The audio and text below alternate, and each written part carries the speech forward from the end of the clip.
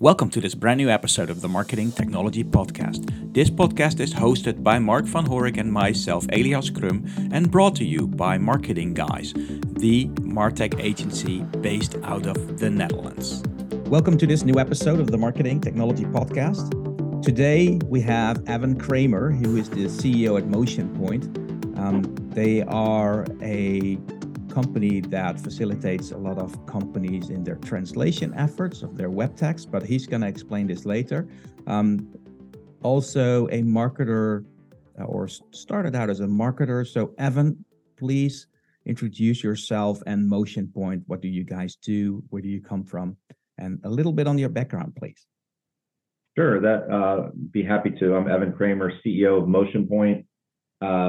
Motionpoint is a global leader in website translation. We do end-to-end translation in a concierge way for our customers, which are global brands or domestic brands that want to localize in a particular language.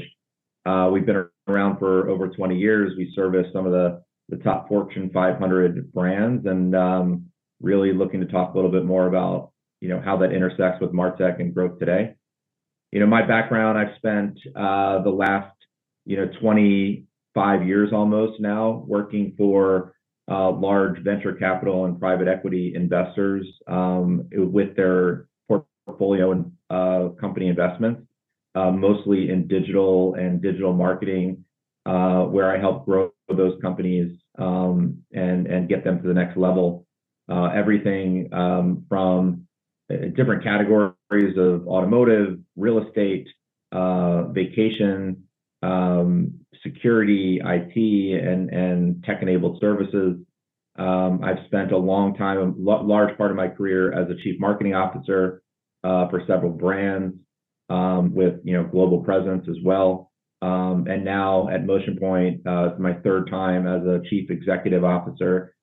Joined the company about 7 months ago, and really excited to talk about how translation is really evolving, especially with AI, how it intersects with MarTech. So great to be here. Thank you so much.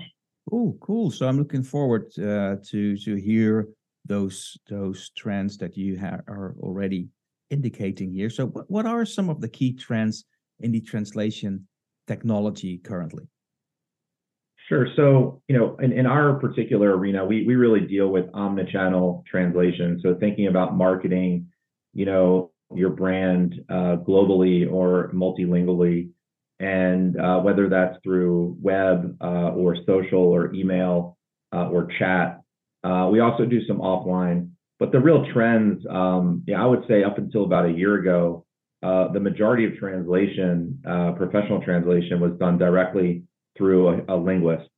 The workflow was really determined where content is identified for and eligible for translation and sent directly to a linguist.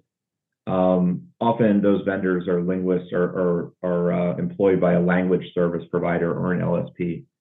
And what's really changed dramatically over the past 12 months is the mix of the workflow now going more to machine, and how do you leverage machine translation within that workflow to get that human quality. And so many brands that were never able to afford translation because it is expensive, it is priced on a per word basis, it is a human service. Mm-hmm. Now really, utilize translation through machine and machine quality. Back in 2016, Google launched Google Translate, and that was the first real large language model that was built through neural machine translation. And now in November of last year, as many know, ChatGPT was launched. And so there's a next form of AI involved. And so what's happening in the industry is, how does the machine or the AI really intersect with the ability to either displace the human need or improve the human quality? And so that's happy to talk about all those different areas, but that's really what's posing the problem in some cases, but opportunity in others in the industry. Mm-hmm. Mm-hmm. So to focus on that a little more, because you brought up Google Translate, of course. So people that do a lot of business overseas. So I appreciate you're coming from the US. Of course, you travel a lot, but a lot of Americans are basically English and American focused in their business. I'm from the Netherlands, and we only have 17 million people here. So by nature, we have to be international and be translating. We from the introduction at the start of introduction of Google Translate, I've been using it, but it's always been a little cracky, right? So you always had to, you can't just rely on it to say, hey, this is my web text, please translate it from English to Dutch or from Dutch to German. That's not flawless. So you always had to have someone in place to look over it, to take the finesse, etc., to make this really work for a certain industry. You also brought up ChatGPT, and to be honest, I've tried a couple of translations there, and they are way better than Google Translate, right? So you can ask them to, let's say, take some stuff into consideration when you translate. So what's your take there? How is this kind of change from a human, let's say, a thing or enabled by humans to just putting it into ChatGPT or something similar? And those, let's say, machines basically doing your translations. Sure. So let's kind of differentiate Google Translate from ChatGPT. One of them is, which ChatGPT is an artificial intelligence program, whereas Google Translate is a neural machine model, right? And so the neural machine model learns from the more data that you put into it. It understands a little bit better on how to interpret, the language model, whereas the AI or the ChatGPT is more of a predictive algorithm, and so it's kind of getting to the same place but through different methods. So they are two different methods, and it depends really on the language pair in terms of which one is better quality, right? If you're translating from Spanish to English or German to French, the programs will be different. But where we are today is that exactly what you said, is that there's not a lot of consistency with quality depending on what you do. And so the opportunity here is one of three different areas. Number one is, how can we translate more confidently or using machine or AI where we know that it's equal to that human quality. And so in that case, there's something called translation memory. And translation memory is when you've translated something before. Let's say you're a brand, a global brand, like an Amazon. If they translated terms prior, then it would be in its memory, and we'd be able to automatically translate those again. So that's the sort of the easy one, and that's the one way to leverage it. The other way to leverage is to continue to train your language pair relative to your brand and get better and better quality over time, so that sort of the more you translate, the better the quality is through that machine. And so that's the second. That's called a domain adapted or a brand adapted training.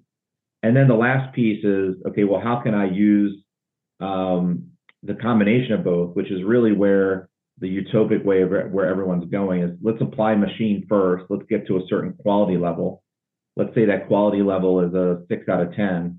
Well, then I can send it to the linguist to edit it and get it to a 10 out of 10. And now I'm more cost effective in getting that human quality and trust.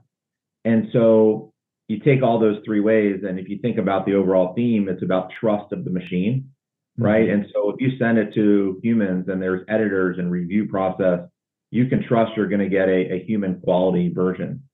If you send it through a machine and nobody looks at it, how do you know you're providing your customer with the right localization experience? And so that's really where the opportunity is kind of moving forward, is how do you measure quality? And how do you measure quality of the output of these machines or AI? And then what do you do about that, right? If you're a 6 out of 10 or 7 out of 10, is that good enough? Or do you want to send it to a linguist to edit it? Or how do I continue to train to know that I'm getting from a 3 to a 9 out of 10? So I think the bigger opportunity moving forward, as opposed to the past, is leveraging machine and AI to get you to a better starting point, and then understanding if that starting point of quality is good enough for your experience, or if you need to improve it. Does that Love make it. sense? Yeah, Yeah. absolutely. Love it. And it's very clear. And I think it's very understandable how this works. So let the machine get you to a 6 or 7, and then by human interaction, you might get to this 10 out of 10.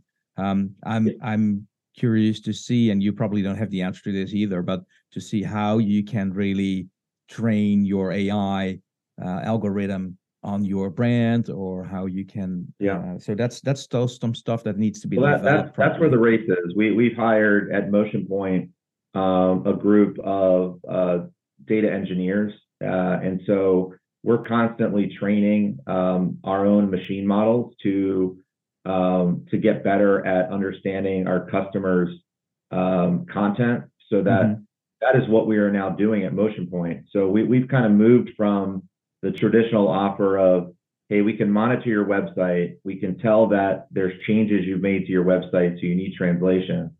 But instead of sending it to a linguist, we are continuing to customize our data model so that we know what that might be in translation and can measure the quality. And then we can let the customer decide if that quality is good enough or not to send to a linguist. And every day that goes by, every time there's more translations, because we're consistently training those models specific to that brand or that customer, the quality is getting better and better. And so that's the value that we're providing at Motionpoint. And I think we're a bit ahead of the curve from an innovation perspective. Love it. So this really made me think about the last episode that we had on the podcast was an interview with Nick Liebman. He's the head of content at AnyWord, which is an AI content machine basically built for marketers. And in the meanwhile, I've tried it out, and one of the things that I think is pretty cool there, and that you probably also will make use of here, is the fact that during the use of AI, and while the AI algorithm produces your content or maybe translates your content, it will also enable you to keep track of SEO and keywords. Is that something that you do? Because typically, from my experience, like typical translation or even translators, but the human translator, but also especially the Google Translate machine, of course, is pretty dumb. It doesn't, take any keywords into consideration. It's hard to train someone on your keywords, etc. So AI will enable you to make use of those keywords as well. Do you guys at Motionpoint do that as well? Yeah, in fact, I mean, that's one of our areas of strength. When you think about translation and value, especially when it comes to websites and web presence, at the end of the day, our customers want to provide a localized experience because they want to market to that particular localized customer base or prospect base. And so, from an SEO perspective, if you can't translate well and get the SEO benefit, then you're not really maximizing, the benefit of having a presence in that digital market. And so what we do differently is that we're crawling constantly underneath the JavaScript and the JSON elements within the site to really identify if there's metadata changes, if there's URL changes, if there's content that you're not visibly seeing, right? As you know, as a marketer. And then being able to translate that and indexing it with Google.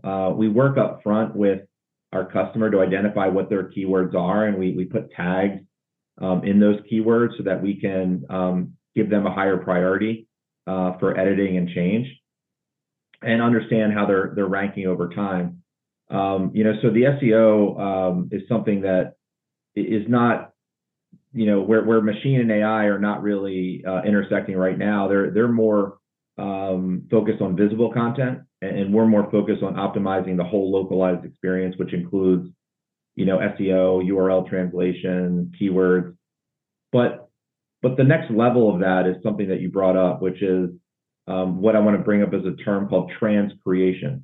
So if you think about translation, it is a bit literal, right? If I say, you and I were just talking before this episode, and I brought up a term. It's not my cup of tea. I think you were talking about your brother and some of his hobbies. And I didn't know. Cup of tea is an English phrase, and I'm not sure how much that translates into Netherlands, but you got it. You understood what the context of it.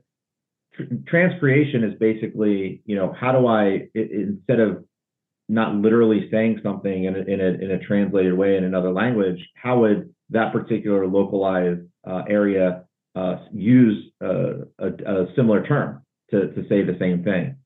And so that's not translation, that's transcreation, right? So you're taking a term, let's say cup of tea, and translating it into another language that is a similar context, right? And so that is more difficult. I think AI is going to be more helpful there, right? And say, not how do you translate cup of tea, but how do you say cup of tea in Germany, right? Yep. And so from an SEO perspective, Google cares about that a lot more than they care about the actual translation, because it's all about user experience. And so transcreation will become more and more important, especially as, and I like to use the term zero click. We're going to move to a zero click world, right? Where instead of doing a search and getting a list of results and saying, and I have to identify which one is better. And by the way, Google orders them for you, what's ranking first, second, and third. And so, that's what we're all fighting to do, is to be ranked number one and not number two. In the future world, they're going to give you one option, right? Which is trying to present to you what you want as an answer, the optimal answer. And so the only real optimization from an SEO perspective is going to be, you have to be number one, because the number two rank isn't going to get any clicks, because you're going to ask a question. Google's going to give you the best answer, and we're going to be in a zero click world. And so the quality of your answer, the quality of the translation, and the transcreation quality is going to be ultra important. And so that's where we work with our customers and clients to really think through not just the literal translation and making sure that the keywords are there, the metadata is there, but are you providing the right localized content experience to get the maximum experience and ranking in that particular market?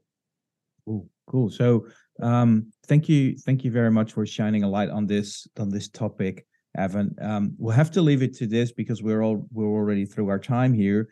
I think I'm going to invite you on the next episode in the near future, because I think, especially with the AI coming up and stuff that is being developed by you guys at Motionpoint, we need to have a new episode on this in the near future.